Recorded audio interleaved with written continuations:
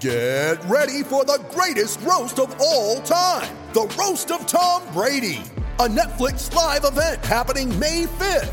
Hosted by Kevin Hart, the 7-time world champion gets his cleats held to the fire by famous friends and frenemies on an unforgettable night where everything is fair game.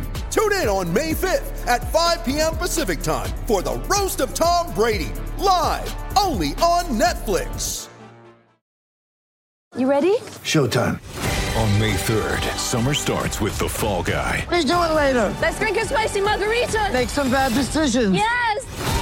Audiences are falling in love with the most entertaining film of the year. Fall Guy. Fall Guy? Fall Guy. That's what the poster said. See Ryan Gosling and Emily Blunt in the movie critics say exists to make you happy. Trying to make it out? Nope. Because I don't either. It's not what I'm into right now. What are you into? Talking. Yeah. The Fall Guy. Only in theaters May 3rd. Rated PG-13. A dramatic pause says something without saying anything at all. Feet deserve a go-to like that. Like Hey Dude shoes. Light, comfy, good to go to. Mary redeemed a $50,000 cash prize playing Chumba Casino online. I was only playing for fun, so winning was a dream come true. Chumba Casino is America's favorite free online social casino. You too could have the chance to win life-changing cash prizes. Absolutely anybody could be like Mary. Be like Mary. Log on to ChumbaCasino.com and play for free now. No purchase necessary. Void where prohibited by law. 18 plus terms and conditions apply. See website for details. The voice in the preceding commercial was not the actual voice of the winner.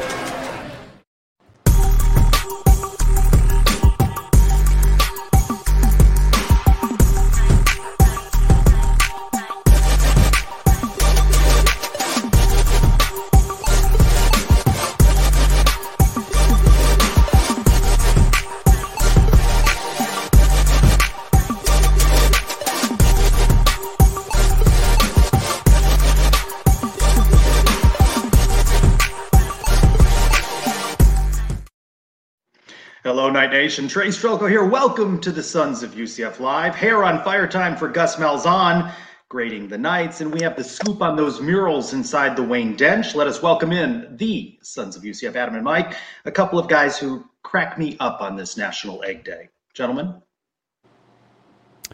I see what you did there. I'm not aware of the scoop, Trace. Even I don't know the scoop. Are we breaking news around here now? We have a little more details. I don't know if it's breaking news, but a little bit more information on those murals. Well, I can't wait. What is that on the I didn't see it on the rundown. I'll have to double check that rundown. I'll do that right now, and I guess we can let UCF Mike, bearded UCF Mike, say hello this evening. Yeah, about as much as my facial hair will go. But what about you? What's up with your background? Where's the Dante jersey? You got kicked out of that room finally? Yeah, no, alternate secret location. Got a little family in town, so we're at an off-site, undisclosed location here. All right. And George has been missing from Trace's background for a little while now, so I've got the longest running background, I think, on the show. The longest running background in Sons of UCF Live history. UCF Mike, hands down. Yes, you earn that honor. You know, we're scrimping here as we are in June for football news, less than 100 days till the opener. Some news to share, though. Quarterback counselors for the Manning Passing Academy coming up in July. Among them, Dylan Gabriel.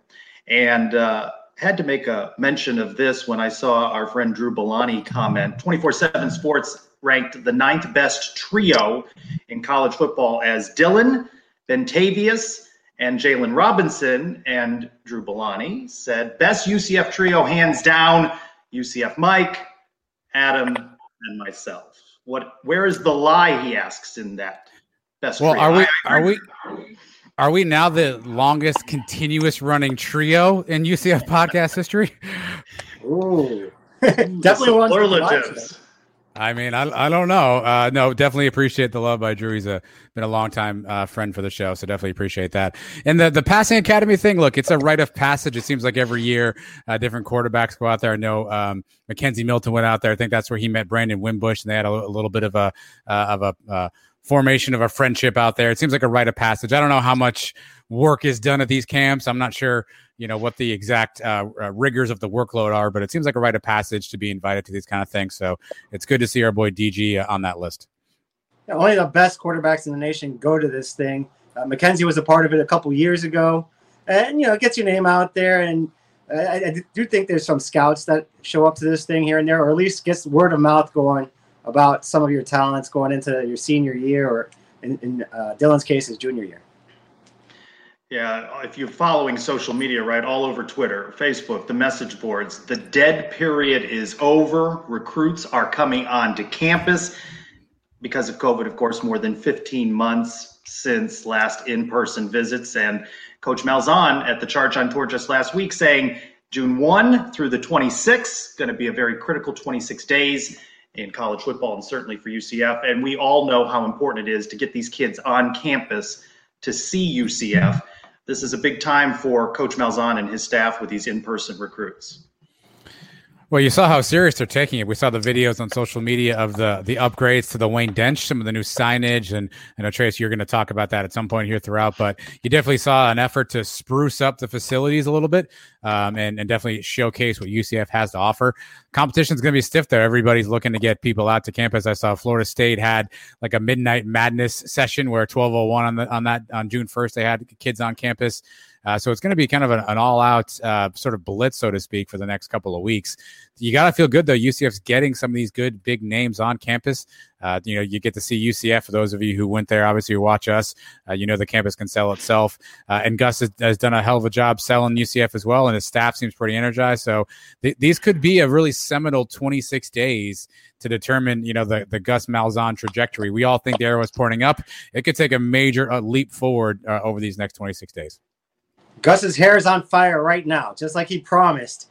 Every coach, when they come into UCF, says, hey, I'm going to recruit the Florida kids, Orlando area first. Gus said he's doing that. He already started that. The first day, it was a lot of local kids. And then on Bounce House weekend, he's got some of the top recruits in the country coming and paying a visit in person to him and his staff. That's where you want to see him close the deal on a couple of kids. But these prospects are going to a lot of big-time schools. So I see kids that are coming into UCF that weekend, but also going to Alabama and Florida and Georgia the following weeks.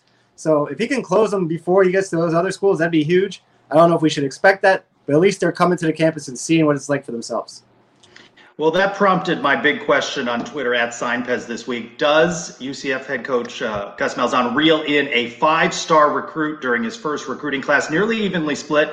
52% of respondents said yes. At 2-word says yeah, but not sure it matters much. We've been as good as anyone with 2- and 3-star student athletes. Gus is an old high school coach. He knows how to prep with what he's got. What do you vote? Yes or no? Does he get a 5-star in his first recruiting season? I'm going to say no. And I have no real reason for that, just a gut feeling. But I kind of agree with Tula, which is Robert. I kind of agree with Robert a little bit. Does it really matter? UCF's kind of built itself as a chip on the shoulder program. We've always found those 3-star, 2-star guys who kind of blossom into great players. And so that's kind of the DNA of UCF. Obviously, Gus is coming from a bit of a different philosophy in the SEC. But we all know, Mike says this every week, stars don't really matter. We've seen 5-star guys who couldn't throw a football from here to my camera. And we've seen 1-star guys who can run and jump and fly around the football. So what does that really matter? It ultimately doesn't necessarily always translate on the field. Really, it's the optics of UCF saying we're now getting top caliber talent to come to UCF, and top caliber as defined by the system. That's really what you're asking here. Does it matter? Probably not. Would it be good for the brand? Sure. But ultimately, doesn't really matter. I say no. So I'm going to go no this time around, not saying never, but this time around, I'm going to say Gus might need a year of sort of showcasing UCF a little bit more before we start reeling in the quote-unquote 5 stars. I voted yes in the poll just because everything Gus has done so far has impressed me. And I wouldn't be shocked if he did it. Now, if he doesn't do it, am I going to say it's a failure? No. But, he's done everything right so far, and I don't see why not. This thing can snowball, man. He gets one. I'm not saying he's going to get 5 or 6 5-stars, but one of them. And by the time we get one 5-star, the next week that kid's going to be a 4-star anyway. So that's all relative. So it doesn't really matter whether we do or get one or we don't, because in the end, our rating is going to be whatever these sites make up for us. I'd love to see it. I would vote no. I gotta see him do it before I will believe it. Of course, it's June. I described in my stand-up tease this week that it's the silly season. That means we've got to talk expansion. SportsIllustrated.com columnist Mark Blodshon out with an article suggesting the AAC might expand to 14 with some names we know: Boise State, Colorado State, San Diego State. In his configured divisions, he's got an Eastern division, of course, UCF in that, the Cows, ECU, Cincy, Tulane, Temple, Navy. He moves Navy over from the West to the East. What do you think? Do you think there's some legs to this that certainly with Boise State itching to do better than the Mountain West, this would clearly give the AAC some separation from the rest? Well, from the rest of the quote-unquote group of five, which I feel like we're already there. Did really move very far? A couple of things. You asked, do I think this one has legs? How many times have we seen this expansion talk? How many times have we seen Boise circle in the AAC wagons? It doesn't seem to have ever come to fruition. What's interesting, Trace, if I have this article right, this article was posted and then taken down very shortly after, with some conspiracy theorists saying that this writer in particular is, a confidant, maybe close with Mike Aresco, and all of a sudden it releases and then it gets taken back. So are there some more legs to it? Does that add to the maybe the validity of it because it got taken down so quickly? I don't know. To me, San Diego State, Colorado State, Boise State, no disrespect to those teams, but does this really get us into that conversation, I think, where we all want to be at? I'm not so sure it does. I think it's that's a strong add to an already strong conference, but I don't know that it gets us over that hump. Yeah, the same writer also called it the ACC like 4 times in the article. So how valid it is, I don't know. Obviously, it would make us the best of the rest of the conferences, the best of the G5. But is it going to get us a guaranteed spot into the playoff? Not the way it is right now. Maybe that's his hope. When the playoff finally expands to 8 teams or 12 teams, that we can be guaranteed 1 spot. I don't know if the rest of the conference are going to go for that. But, it's worth a shot because right now we can't stay at 11. We know that, right? I think we only had a pass for that for the first couple of years without to have a championship game with 11 teams. We're going to have to at least get back to 12. And I think expanding out to the West is good. I wouldn't mind adding 5 teams, make it a 16-team conference, right? And that's taking into account that maybe teams like UCF and Cincinnati may be leaving. So maybe that's why you add more teams that way, thinking you may lose a couple along the way too. Well, I like what Brian Peterson said that was just up on screen. Does adding these teams increase the revenue? And, that's a question the AAC has to ask. And Mike, to your point, they can't stay at 11 forever. Adam, back to what you said, does anybody really move the needle? If not Boise State, then who? Then what team would possibly move the needle and make the AAC a more attractive for football? I don't consider any of these possibilities, Boise, Colorado State, San Diego State, in the rest of the sports, travel too arduous, but certainly for football, Boise State, who else? Yeah, that's a great question, Trace. I don't know where you go to find other schools that sort of make this more palatable for the quote unquote Power Five. I don't know where those schools are at. I think it offers that separation between the AAC and some of the other Group of 5 conferences. But is it enough to get us across that finish line? I feel like it's a nice pass from the 20. It gets us down to the 1. But does it get us into the goal line? I think that's where it's debatable. And ultimately, I think for Mike Aresco, he's got to find a way to break through that barrier. I just can't see him sitting down in front of commissioners and the quote unquote Power 5 and saying, "Hey, great news, everybody! Colorado State, they're coming with us," and people just jumping over the table and saying, "All right, come on into our party." I just don't know if that moves the needle. But to be fair, Trace, I don't know what moves the needle. Maybe BYU, if you can talk them into it, that's a nice name. Maybe he had this article leaked out in order to maybe put a little pressure on BYU to make a decision. That's the other big name. BYU and Boise would be 2 names that really would boost the conference. And we're certainly going to see them on UCF's future football schedules beginning in less than 100 days. As we talked about last week, the Boise State game at UCF announced for Thursday, September 2nd. But I think that question of which teams really move the needle, you look at the Appalachian states, and I know there's this talk of maybe Army or the service academies being interesting to add with Navy, but I don't know that to Brian's question, does it enhance the revenue? Which, when we talk about the Big 12, if the Big 12 thought with 10 teams that adding UCF would increase their dollars, wouldn't they do that, right? So they've held to 10 and reel in the money that they do and just split it amongst fewer schools. Yeah, the Big 12 is so hard to sort of pigeonhole here, Trace, because it seems like their decisions on surface face value are a bit head scratching. But Mike says this every week on the show, follow the money. And I think that's how you figure out the Big 12's conundrum. I would think, logically speaking, that would add some value to the conference, adding 2 top teams like a UCF, like a Cincinnati, that allow them, more eyeballs, get into the Florida market, get into the Ohio market, challenging sort of the Ohio State footprint if there is such a thing there. But it just, to me, I don't know that these teams move the needle. It's kind of like what Mike said. It's basically doing something just to do something. But is it the right something to do? I don't know that I'm convinced it is. Big 12, now maybe that's a conversation. But the new AAC, not working for me. The Big 12 seems more reactionary than taking a proactive approach to this. They may wait too long. Teams like Oklahoma and Texas may get out of there, and then they're going to be scrambling for teams like us. And at that point, I think I'd much rather just stay in the American, especially if we're guaranteed a spot in the playoff. Maybe pick off a couple of those teams, like a Baylor or a Texas Tech, get them to join instead of these teams out from all the way out west. Yeah, it becomes the Big East 2.0, right? We saw this already play out with the old Big East, right? I mean, it's the Big East 2.0 at that point.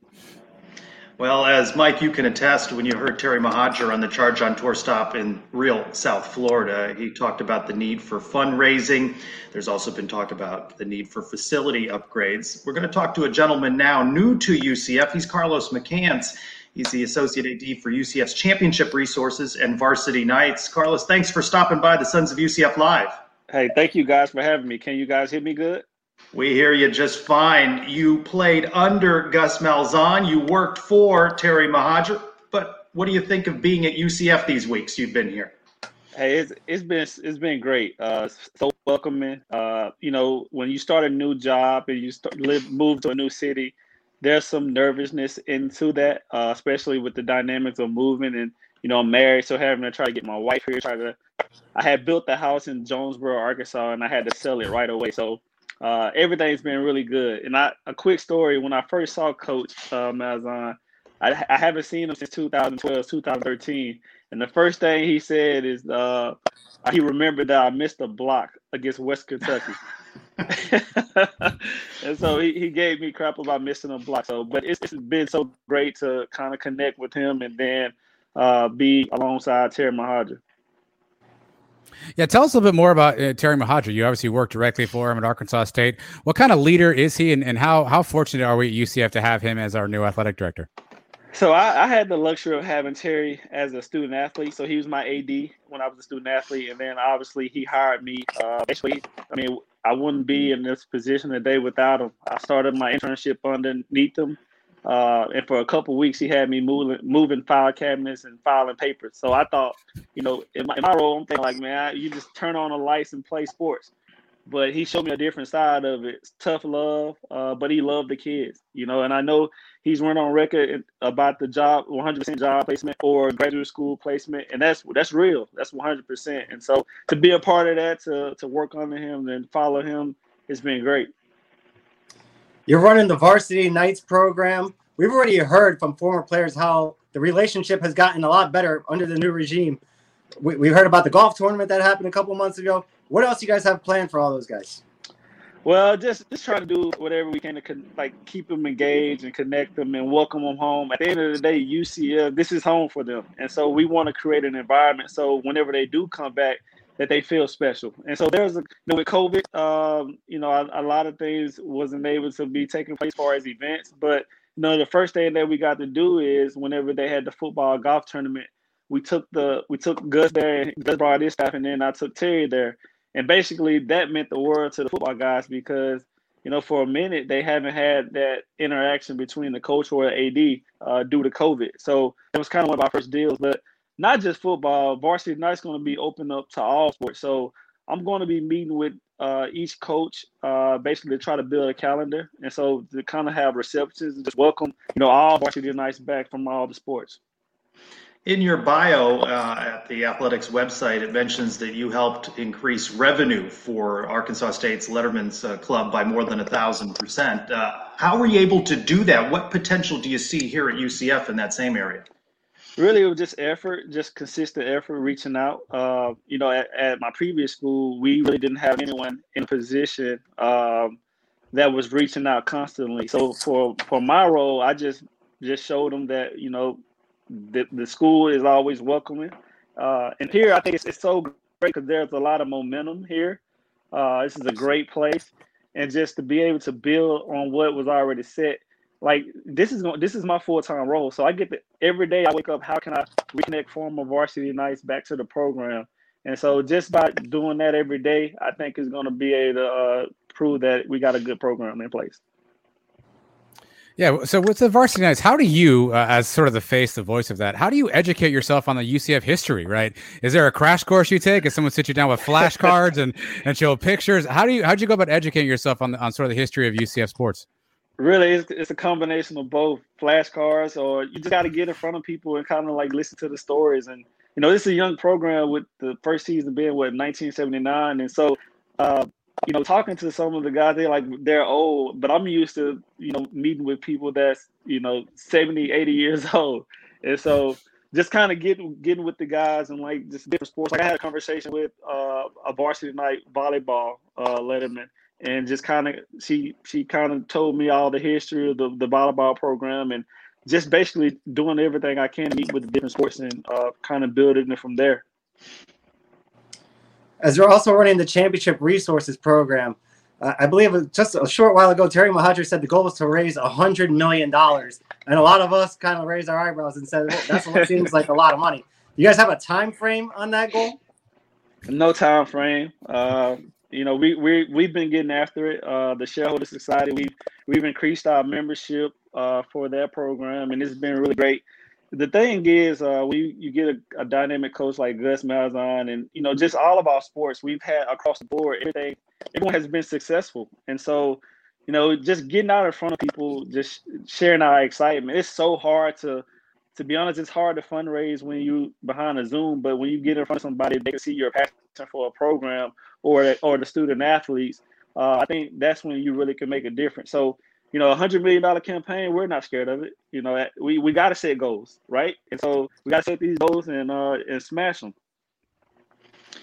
All those years at Arkansas State, what was your perception of UCF, and the short time you've been here, how has that changed perhaps? I would say this program is big time. I would say this is big time. And, you know, the thing is that, you know, there's still a lot of improvement, but the massive success that we've had across the board is just so unreal. You know, and whenever we start putting together facility upgrades across the board, you know, we're really gonna make it a difference in recruiting. And it's already making a difference. I know you guys probably saw the video came out of the Wayne Dench facelift that we did. And this week, starting the recruiting, and the first day of recruiting was I think the first. And so just you are already starting to see how excited the recruits are to start to get on campus, and how excited our coaches are to get in front of the student athletes that we're trying to recruit. So it's been really great. Carlos, have you had a chance to ever watch a game in the Bounce House? Have you seen a game live throughout your college football travels? I haven't seen it live, so I'm super excited. Everybody is telling me about how it actually bounced. So I'm intrigued to see how that looks. Now, where will you be game day? Are you going to be in the stands? Are you going to be on the field? Where can people find Carl? Are you going to be bouncing and Zombie Nation? Honestly, with my role being a hybrid, dealing with former Varsity Knights, but also serving as a major gift officer, I think I'd be all over the place. I like to be around people, so you know, you may see me in the Cabana Club, you may see me in the suites, you may see me in the stands, on the sideline. Hey, I may be all over the place. Adam and I have had this idea for the last couple of years, and we've spoken to a lot of former players that are in on it. You may be the guy to actually make this happen. No pressure. We had this idea for during the spring game, having maybe a skills contest for some of the former players. So a bunch of former quarterbacks. Remember how you used to see those old-time quarterback challenge things? Maybe a kicking contest between old kickers. A lot of the guys want to do it. Can you get that in motion? Hey, we may have to sign some waivers just in case these guys will get hurt. You know, there's no running events involved. Maybe some throwing or catching, but you know, we don't want anyone to pull a hamstring. But hey, we may make some work like that. Maybe a field goal contest or throw the ball through the tire or something. We've heard a great deal lately about improving facilities at UCF. In your experience at Arkansas State, how did you, Terry Mohajir, the rest of the team, improve facilities during your tenures there? We really expanded our donor base.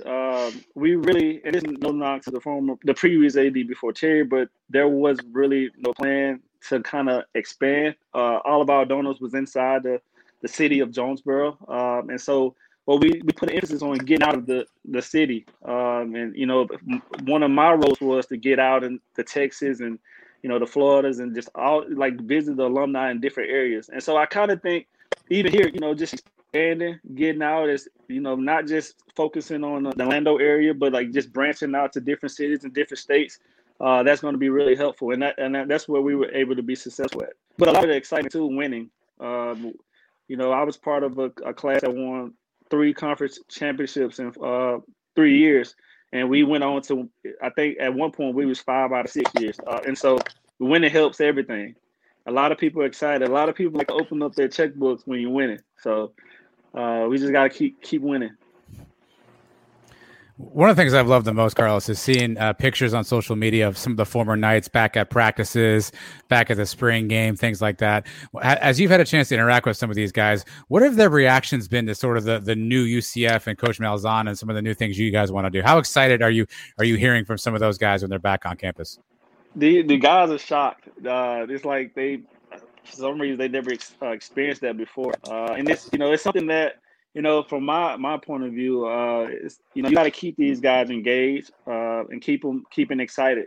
Once they leave and they're going to be the ambassadors of our program. So whenever they go to the NFL or go become a successful business person, they're going to represent UCF through and through. So whenever they do come back, make them feel like at home. And I know Coach has done a great job as far as making credentials. So when guys come back, they have a lanyard. So when fans, see them, they can recognize them. Obviously, they know who these players are, but they can feel special with credential pass. And also they get T-shirts. And so just doing a special test like that will go a long way to kind of keep our guys involved.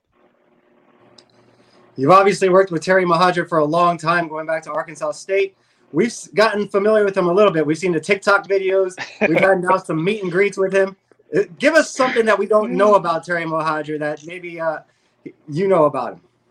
Well, if you guys want to join us for a workout session, we work out every day in the Roth Tower. So we get after it. We pride ourselves on being the most athletic team in the nation, and so I put him up against any AD when it comes to fitness. Yeah, I asked him if he could beat all the other ADs in an arm wrestling contest. He didn't say yes. But he said he could take Danny White, our old AD. Oh my God! I put Terry up against anyone. You got to think he played defensive back, so he liked to hit people. So I put him up against anyone. We're obviously still getting to know him. What has made him successful? Being intentional. He's straightforward. He'll tell you how it is, and I think a lot of people respect that. He's a great leader, and at the end of the day, the main thing is the main thing, as he always say. And every day we get to wake up and for one purpose on, and that's to serve our student athletes. Again, I always look at Terry as a student athlete AD. He really cares about those kids, and he's made a lot of impact on a lot of people's lives. And he talks about when he graduated from college, his coach basically patted him on the back and said, good looking life, kid. And so he said that whenever he became an AD or a person in a leadership role, he never wanted to have young people go through that.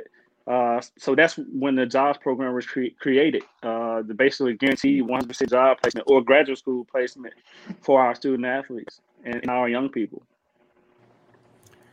Carlos, not sure if this one's up your alley or not, but do you know if there's any plans to continue the UCF Athletics Hall of Fame? It's been a couple of years since we had classes inducted.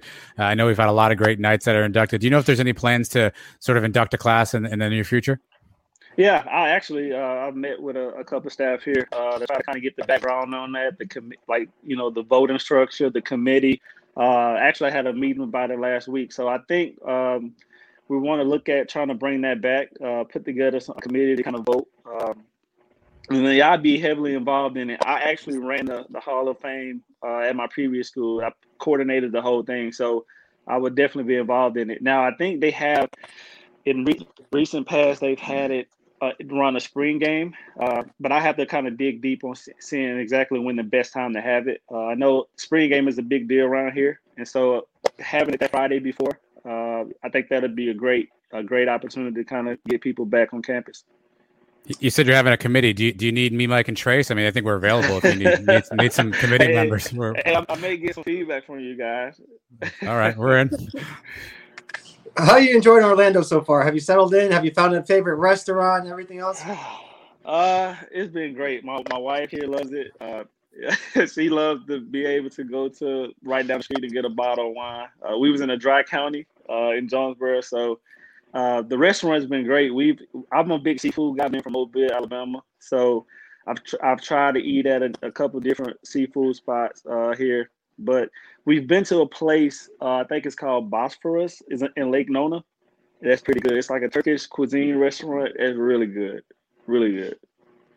Earlier, you were talking about expanding the radius, getting to meet people. As you're learning, UCF's alumni base is young, mid-30s. Maybe you don't have deep pockets. What's the challenge in that for you when you don't have that older, wealthier alum? Well, actually, I mean, I feel like we have a bunch of numbers. Sometimes I know schools, they get focused on one big donor, but they don't have a collective group of donors. So the strength in numbers is very important rather than trying to focus on one wealthy donor. And so I think that's the leg that we have on a lot of schools. We have so many young alumni who still connected to the program and they still excited.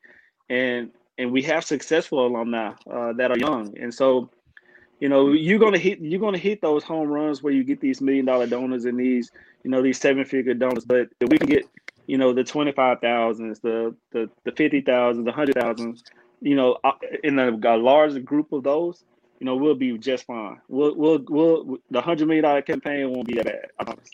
I'm excited about it. Carlos, we're an interactive show. We like to take questions from our audience. Brian Peterson is asking, is there any update on the Lazy River? I don't know if you're authorized to speak on that, but the Lazy River, any update you can give us? There's no update I can give you on those guys. I know there's some the guys are working behind the scenes to kind of formulate a plan to execute that deal. So I really can't speak on that. How far back did the COVID set our budget? I mean, I know you weren't there last year, but coming off a year with no fans in a lot of these stadiums, are we far behind, or we got a lot of ground to make up coming up this year? Oh no, I think we're in really good shape. The Keep Charging On Fund has really helped. You've seen a lot of engagement with that, and then also we've had some shareholder members commit and be involved with that. So that's helped with our operating budget. And so, to be honest, we're in great shape going into this new year, this non-COVID year. And I think we have a team in place that are really, really great. It's been great to kind of learn about being on a team with the championship resource guys, and they're really good. It's so exciting to learn and kind of experience and go through new things, new challenges. But I think we're going to be great. UCF just announced the home and home with FAU. What has been the challenge of scheduling? When you're in these meetings, you hear Terry and others talking about it. What's the challenge out in that marketplace for scheduling UCF out in the rest of the 20s? To be honest, it's a lot of schools don't really want to play UCF, to be honest. And I think Terry's philosophy, I can't speak on previous, administration, but I know Terry's philosophy is that, we'll play anyone, anywhere, anytime. We'll play them on concrete, we'll play them on grass, whatever. So right now, I think the challenge is trying to get people to play us. And I think that's what we're scrambling. That's Terry and the executive team is scrambling to do. Carlos, for any of the former Knights players who are maybe watching or listening, how can they learn more about what you guys are doing with the Varsity Knights? How can they follow you? How can they get in touch if they want to learn more? So we act on social media. Our social media presence is really good. Varsity Knights on Twitter, and then Varsity Knights on Instagram. But my personal, I tweet a lot too. I'm very active in the Twitter world. So my Twitter game is Carlos McCants 1. And so you can follow me, you can add me, but we put out information, and we've done email blasts to all the Varsity Knights, kind of updating information and kind of laying out the new Varsity Knights membership program. We actually hired a former Varsity Knight, Allie Dirksen. She was a former roar. She's very excited to be. I'm excited to keep her around. She's the go-getter. And she knows the lay of the land. She's been around for a while, and so I'm excited to keep her around and go forward with that. But she's been very engaged with the alumni. She's already hit the ground running. To this week, we've been working on just trying to clean up the system where we can keep everybody organized as far as the data. That's the hardest thing. You get all these young alumni, they move around so much. So the email addresses may still be UCF addresses. So just trying to stay up to date on that and just trying to keep it in good standing. What happens when there's about 100 different guys that want to come back for a football game? They all want sideline passes. How do you determine who gets to be on the field? How you get to say no to some people? What do you do? Hey, we're gonna have to be unequally fair. But I don't. We talked about this. There's some logistics that we got to work through in regards to. We got to make sure we do it right. We don't want it to be a safety hazard down there where, a guy run off the field and run into one of these guys. So we got to make sure that it's ran correctly. There may be some, RSVP deal in place, or, we just got to work through that. I don't know how it was in the past. With me being new here, I also want to make sure we follow the protocols on sideline access. And so I'm still working through that, only being 2 months in. But I know Terry. He loves when the alumni come back, especially former football guys. Being a football game, he likes to kind of give those guys some access down on the sideline.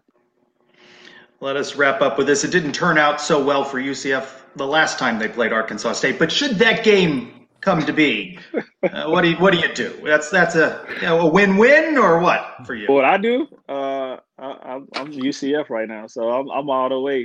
Go Knights, charge on. All right, that sounds good. You're going to have a busy stretch until September 2nd, aren't you? Yeah. It's been. I'm trying to put together a calendar. I know with the Boise game being announced, we're trying to plan some things around that.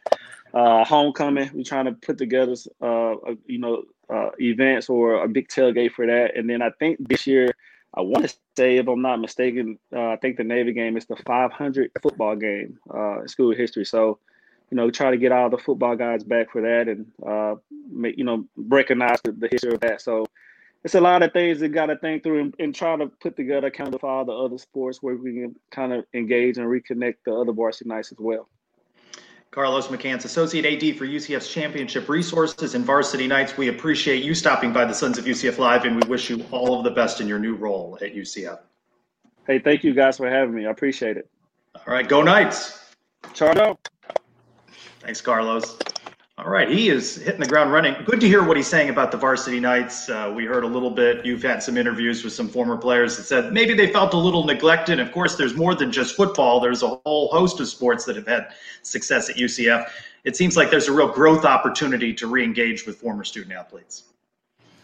Yeah, I think, a couple of things. Obviously, you can think about it from a financial standpoint, but just flatly, it's the right thing to do. A lot of these players, a lot of these athletes gave their all for UCF back when the program was still building itself. They sacrificed a ton, and they should feel welcome back to be around the sports or the athletics that they helped to build and they helped to sort of make what they are today. So it's good to see that. I said it in the interview. I love seeing those pictures on Twitter or Instagram of guys coming back and shaking hands with Gus and being on the sideline, and some of the players that are together and they're watching the spring game. I love seeing that kind of stuff. I know when the fans see them walking around, it's always a cool experience. So I think it's a really well worth sort of idea, and I'm glad. And I don't know how unique it is, so maybe someone can educate me on that. I don't know how unique it is for a school to have a specific role, a specific individual designed to bring those folks back in. I'm not sure how much that's done across the nation, but I'm glad that Mohajir brought that here to UCF.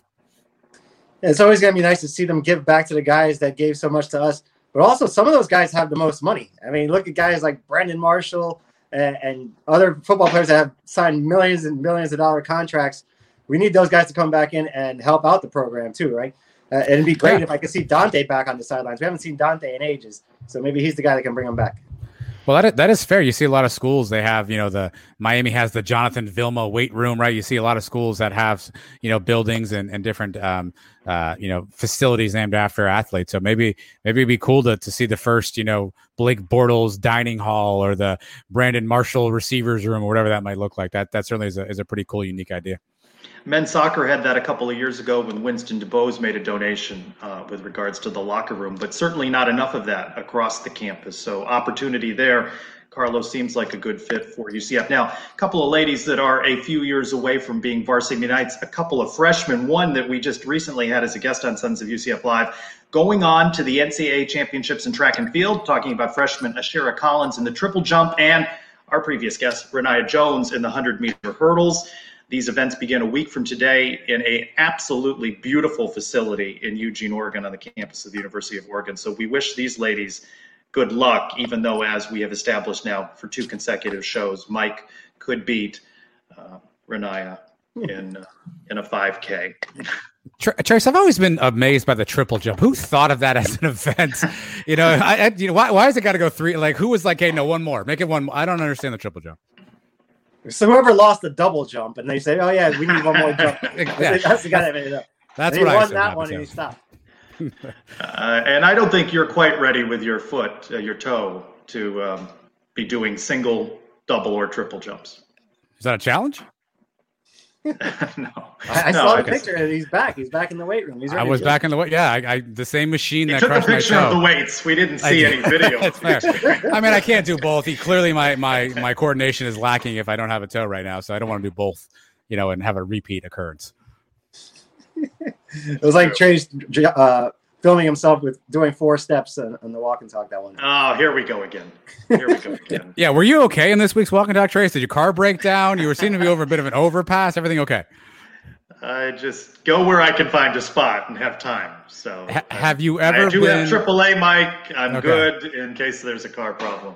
Have you ever been stopped by law enforcement wondering if you escaped from any sort of facility nearby? No. Okay, fair enough. No, I'm known by local law enforcement. They just let me wander around aimlessly. No question. Some basketball news this Thursday. Our friend Jason Beatty at The Real Beatty reporting that UCF men's basketball players Darius Perry and CJ Walker on the list of early entrants for the 2021 NBA draft. Isaiah Adams, who had previously declared not on that list. And NCAA rules say that they have until Wednesday, July 7th. To decide whether they're going to enter the NBA draft. So doesn't mean anything yet. Excited about Isaiah Adams. Obviously, we saw a ton of promise out of him. I don't know if he got the information he was seeking and decided it was time to come back. I don't know the logistics of how that works, but excited to have him back. I think he's going to be a cornerstone if Johnny is going to have a great year in the upcoming 21-22 season. Isaiah Adams will be a big piece of that. Excited to see him back. CJ Walker's still interesting, a bit of a head scratcher. Obviously, his offensive game, probably isn't where it needs to be at the NBA level, but he rebounds. He's athletic. He can play some defense. You would think he'd be a guy who would potentially benefit from coming back another season. But again, these guys are going to make decisions best for them. Darius Perry, I could go either way on that. I think I joke every time. He never met a shot he didn't like. Maybe he'll shoot his shot and go to the NBA. But I'm glad to see Isaiah Adams is coming back. He's going to be a big piece for the 2021 season. The whole last season, I thought we only rented Perry for a year. I didn't even expect him to come back. I know everybody has the free COVID year. If he comes back, it's a bonus, a little more experience that we've had on the team last year. But if he goes, then, that's part of the deal too. Some news about Mike's new best friend, Johnny Dawkins, with Duke head coach Mike Krzyzewski retiring in 2022. At Goodman Hoops, reporting that some names considered include Tommy Amaker and our own Johnny Dawkins, but it looks like Duke is going to go with John Shire. Interesting to see, obviously, Johnny on that list, but I think good to see him back with the Knights. Yeah, you would think that would be a really easy name to put on the list for replacements for Coach K. Obviously, he's got success at the coaching ranks. Not sure how serious it got, but one of the things that I think these guys, you saw Roy Williams do this. Essentially, you saw Krzyzewski do this. They want to pick their successor. John Shire, if you're a college basketball fan, that's a bit of a head scratcher. He's never coached a head coach job at that level, at any level. I don't think he went right off of the Duke floor onto some European League stuff, and then right on to the bench as an assistant. So no experience. So you wonder how much of this was Johnny wanted to stay where he was, and how much of this was Coach K kind of handpicking his successor. But I'm not surprised to see him on the list. I think it only makes sense that he's on that list. But to your point, Trace, we'll see. But everyone beware, right? Mike says this all the time. You don't want to be the guy who follows the guy. You want to be the next guy. So if John Shire stays there a couple of years and things don't turn around, and Johnny's still there having success, that train could come calling again. So I don't know that we're out of the woods just yet. Tough shoes to fill, right? Nobody exactly wants to replace him. I was just going to say the guy after the guy line, and you stole it from me. But, if that tip goes in and we beat Duke head-to-head, how high up on the list is Johnny then? Or maybe he's already gone from UCF if that had happened. It's interesting. You got to wonder from an ego standpoint, does Coach K really want somebody better than him sort of taking over, right? I don't know Coach K at all, spoiler alert, but you wonder, does he want kind of a younger guy versus an established coach? Because in theory, that still keeps the Coach K thumbprint on the program. Johnny's been outside the walls for a while at Stanford and UCF now. He's going to bring his own culture. I imagine Shire's going to continue forward with a lot of the things Krzyzewski built. So maybe he was Krzyzewski, that is, more comfortable with that side of it. Who knows? But I don't think we're out of the woods just yet, friends. Yeah. One note that next time have opportunity to speak with Coach Dawkins, or Mike, if you're buddies with him now, you might text him about this. John Rothstein reporting or saying that sources tell him that multiple mid-major programs are opting not to play guaranteed games against high major programs because it gives power conference teams a free live evaluation of future players that they could pick up in the transfer portal. I don't know what they couldn't see on film, why they need to be there necessarily in person, but I'd like to get Coach Dawkins' assessment of that. It's going to be very interesting. Transfer portal, especially with the COVID year, across all sports. And I thought that was an interesting note. Of course, UCF, as announced, has several high-profile games coming up on the schedule. So UCF doesn't seem to be shying away from the Michigans and the Oklahomas and the like. So FSU in the coming schedule. One sport that is also going to have to be, you're going to have to roster manage, as we've been talking about for football, is baseball. Baseball closes out its season over in Clearwater. Losing to that team over in Tampa, you hate to lose to your rival in the championship game. UCF fights back, loses 8-7, 31-30 on the year. Already a player, left-hand pitcher Nick Gatilla, entering the transfer portal. Might see more names enter that transfer portal. Head coach Greg Lovelady basically talks about what's next in his offseason. We just need to develop the guys that are going to be here, and we need to recruit guys that can come in and help us. I mean, we got to get better on the mound. But I got to sit down and evaluate just our roster, and obviously with the draft and who's coming back and all that kind of stuff, and try to figure all that out. And then we just got to get to work. One, in the transfer portal, we got some young guys, freshmen coming in that I'm really, really excited about, that I think can make some more immediate impacts. And then we gotta keep developing, the young guys that we have, just to have more depth. And we got to try to stay healthy. Obviously, losing Colton was huge. Obviously, losing Kenny early in the year was huge. Well, we punted the question that we got in the mailbag last week from Eric at UCF One Big Ohana to grade the sports. Your homework was grade male sports. Let's start with baseball. Adam, what's your final grade for baseball? 31-30 on the year, 18-14 in the American during the regular season. Yeah, I think obviously getting to the conference tournament final swayed the grade for me a little bit. Let me preface this by saying a quick little backstory about your guy here. For a couple of years, I actually taught at the University of Phoenix. I was an online instructor, and one of the things that my family makes fun of me for is I never gave a 100%. Never, ever, ever. The highest paper grade I'd ever give was a 99. There was no 100s in my class. You can book it. So I'm a bit of a tough grader here. So that's the backdrop for this. But 31-30, 18-4 in conference. They got to the AAC final. Kind of unprecedented. I don't think anyone expected that. We all hoped and thought and wished and prayed. I'm not sure anyone thought that, but obviously a team that, again, we had such high hopes off of last year, didn't really perform the way that I think we thought they were. Injuries obviously play a role in it. So I'm going to give them a C. And that's really a C because they got to the conference final. I think if they don't get to the conference final, that's a worse grade for me, but I'm going to go with a C for baseball. It's like you have my notes sitting right in front of your face. It's exactly what I was saying. It's a 500 ball club. We came into this season with high expectations off that shortened COVID year where they looked so good. And coming in this year and kind of disappointing from the very start. I mean, I know we had that win against Mississippi and we beat East Carolina. We split with them early in the year, but right off the bat, getting beat up by FAU a couple times and never really seemed to get on that roll. We got hot here in the conference tournament. And the loss, not only losing in the championship game, but to the Cows. That's what brings it down to a C, maybe even a C minus, just because of the whole way it ended. I'm going to borrow from Mike's tactic last week on the show. Can you see that? No, you can't really see it. C. That was my grade.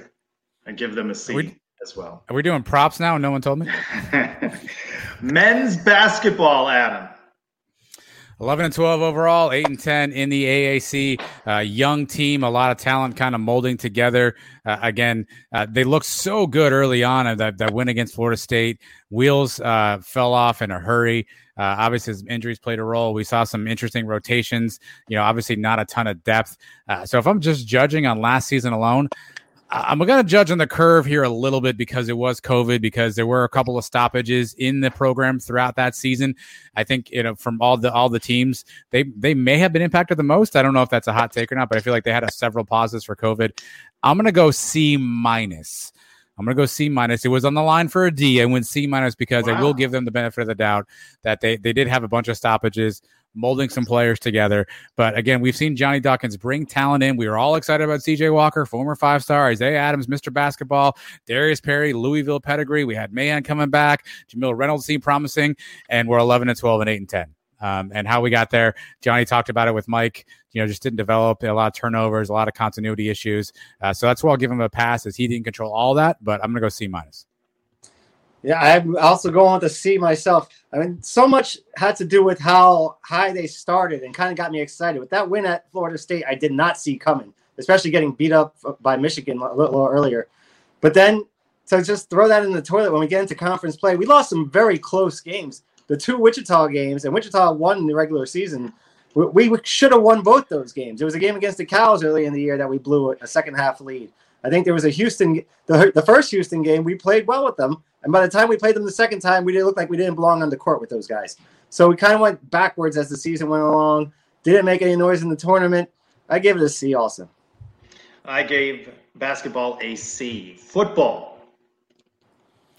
All right, football. James Kostek, also a C for basketball. 6-4 overall, a humiliating loss in the Boca Bowl. We know the story of the season. We lost a heartbreaker at Memphis on a last-second field goal. Tulsa, again, just de-pantsed us like they always do. Cincinnati just controlled the field up and down. We didn't belong anywhere in the Boca vicinity. So it's not so much the 6-4 because you go, hey, we were 500. It was COVID year, although they did not have any impacts as a team, which is a testament to the players and the coaching staff last year. But the games we lost, it just seemed like we took a step backwards in the season last year. Obviously, a lot of that's changed now, so it's probably easy to bag on where we are. But I'm going to go football with a D. And it's more so just because of the way we looked. When we lost bad. And when we lost, we didn't make any adjustments. We had Otis Anderson on the show, and I asked him a question about, why didn't we do anything to adjust to Tulsa? And he basically said, I don't want to answer that. So you can interpret what you want out of that. I think we while the record is 6-4, we took a step back last year. I think there's no denying that. So I'm going to go with a D, and football, unfortunately, not a failing grade, I guess, but definitely gets a D.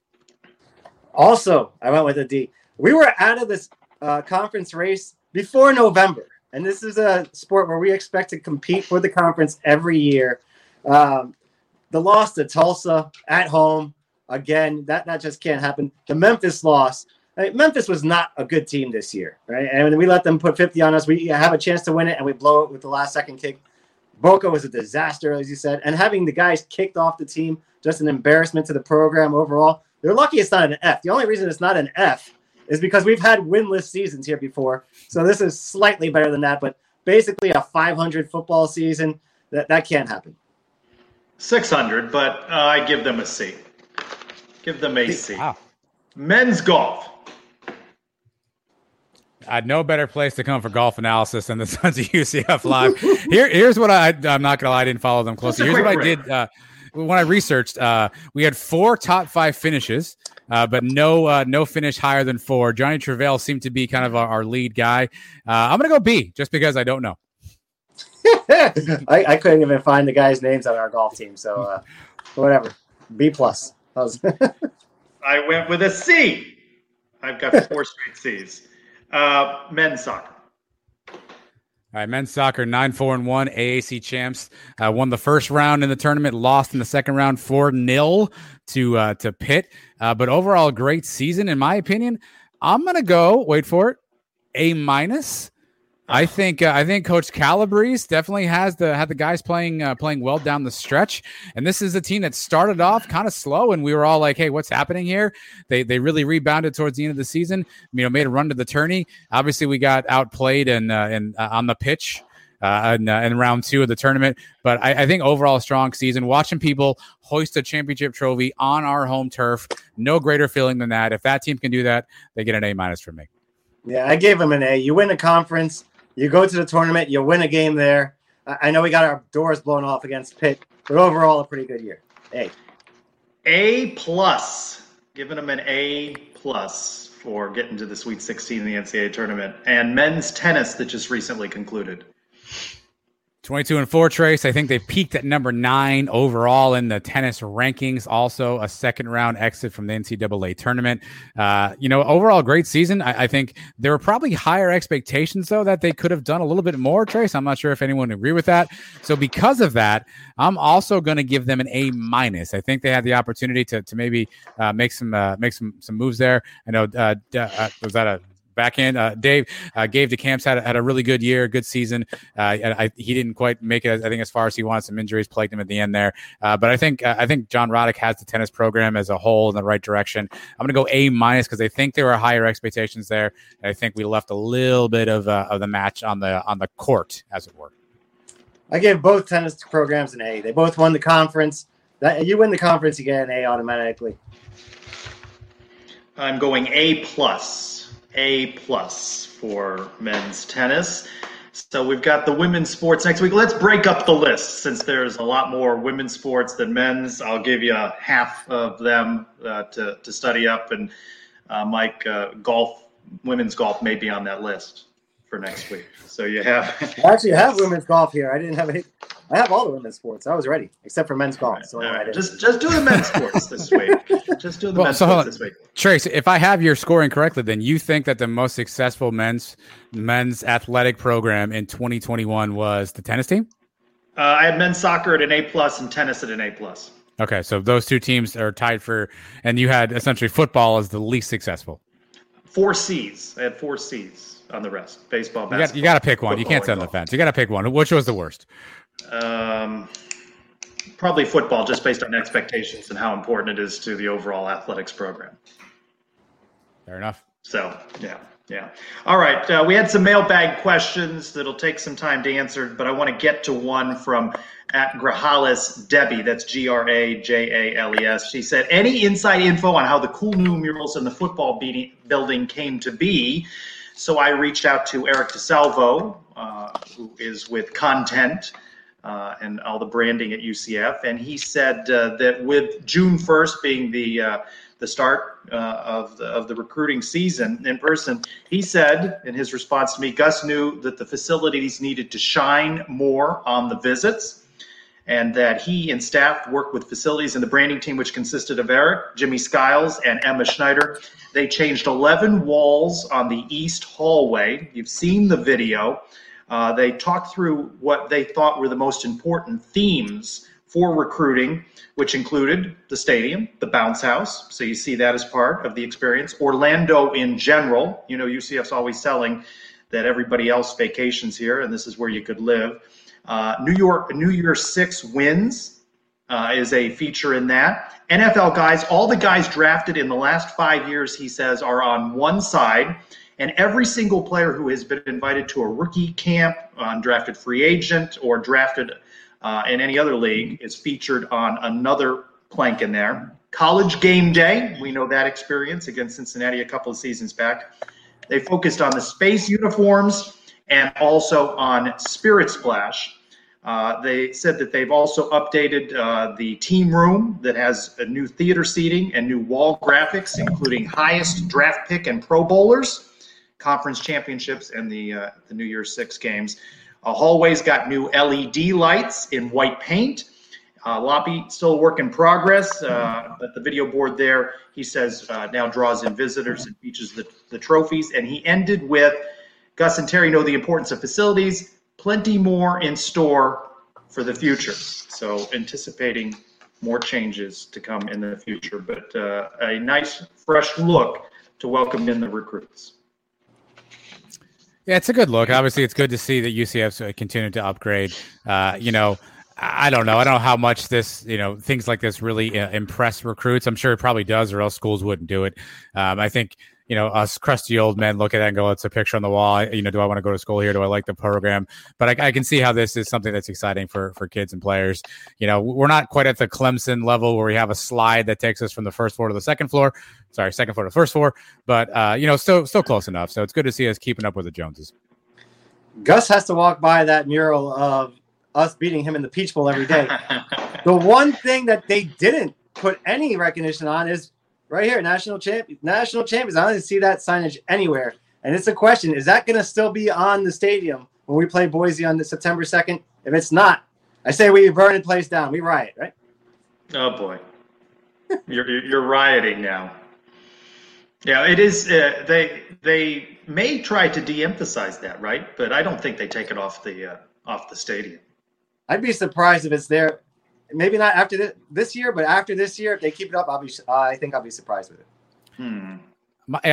My predict they move it. I think they maybe make it a little smaller, maybe hang it someplace else. Maybe it doesn't go all the way, but I wouldn't be shocked if you don't see it prominently displaced to someplace else under the guise of an upgrade or a paint job or something, and maybe it ends up getting stuck in an end zone someplace.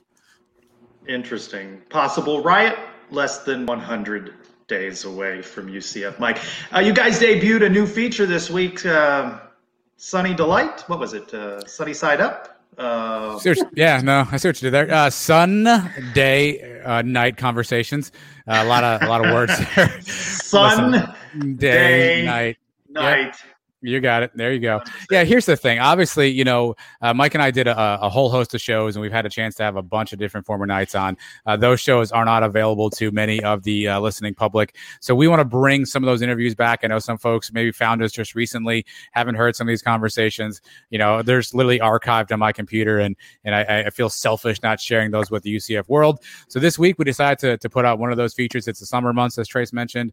Not a lot going on every now and again. So, we'll try to add these into our arsenal of content. This week was Sean Jefferson and Taj McGowan, both of whom were selected by Mike and I in our last show of our Big Three segment. Two really good interviews, in my opinion. Sean Jefferson, a UCF legend, and Taj McGowan had one of the more iconic plays in UCF history. So if you have not heard those, make sure you subscribe to the Sons of UCF podcast, and you'll find it all. Even if you had heard them, I was in on the interview. I obviously heard them before. I had forgotten about a lot. It was all new to you. 2 years ago was a long time when we spoke to McGowan, and even the Sean Jefferson, I can't get enough of listening to his recruiting story. So we've got a bunch of those, and there's still a lot of them that we still haven't played back yet. We got the Morris, we got the first O'Leary one, we got a whole bunch of them. So again, that is Sun, Day, Night Conversation featuring Sean Jefferson and Taj McGowan. Like it on your pod feed, give a nice review, do all of that. Can you also find these on twonightsmedia.com? Or well, you You know what? You're a legend in your own time, Trace. You certainly can find those. TwoNightsMedia.com. That's where you'll find all new content from the Sons of UCF, including the live shows, including audio stuff, and maybe just one day we'll write something too. But that hasn't happened yet. But everything else, I refresh it every day for the Fresh Mike column, and every morning I'm disappointed. Yeah, the editing process is pretty rigorous for UCF, Mike. By the way, Mike, it's AAC, not ACC. If in fact you write an article about the expansion. Okay. Yeah. You don't have to work at Sports Illustrated to get those two right. You know. Well, what's going to be great is Mike's going to write it and I'll take it down right away. So it'll seem like something nefarious happened. So maybe we'll get some clicks that way. Yeah, we'll get some clicks. Post it back up with the same mistakes. I want to thank all of you for watching. I want to thank Carlos McCants for joining us and wish him all of the best in his new role. I want to thank Adam for being here for the full 60 minutes this week, not 50 minutes. I want to thank Mike for getting here at 7:58, full 2 minutes before the start. We're going to take a look at half of the women's sports next week. Who knows what else? Start cooking up on this show just as soon as we sign off the air. I want to thank you guys, as always, for cracking me up and keeping things fun. For Adam and Mike, I am Trace Strelko. Go Knights! Charge on. Sports Social Podcast Network. Okay, round 2. Name something that's not boring. A laundry? Ooh, a book club. Computer solitaire, huh? Ah, sorry, we were looking for Chumba Casino. That's right. ChumbaCasino.com has over 100 casino-style games. Join today and play for free for your chance to redeem some serious prizes. ChumbaCasino.com. No purchase necessary. Void where prohibited by law. 18+ terms and conditions apply. See website for details.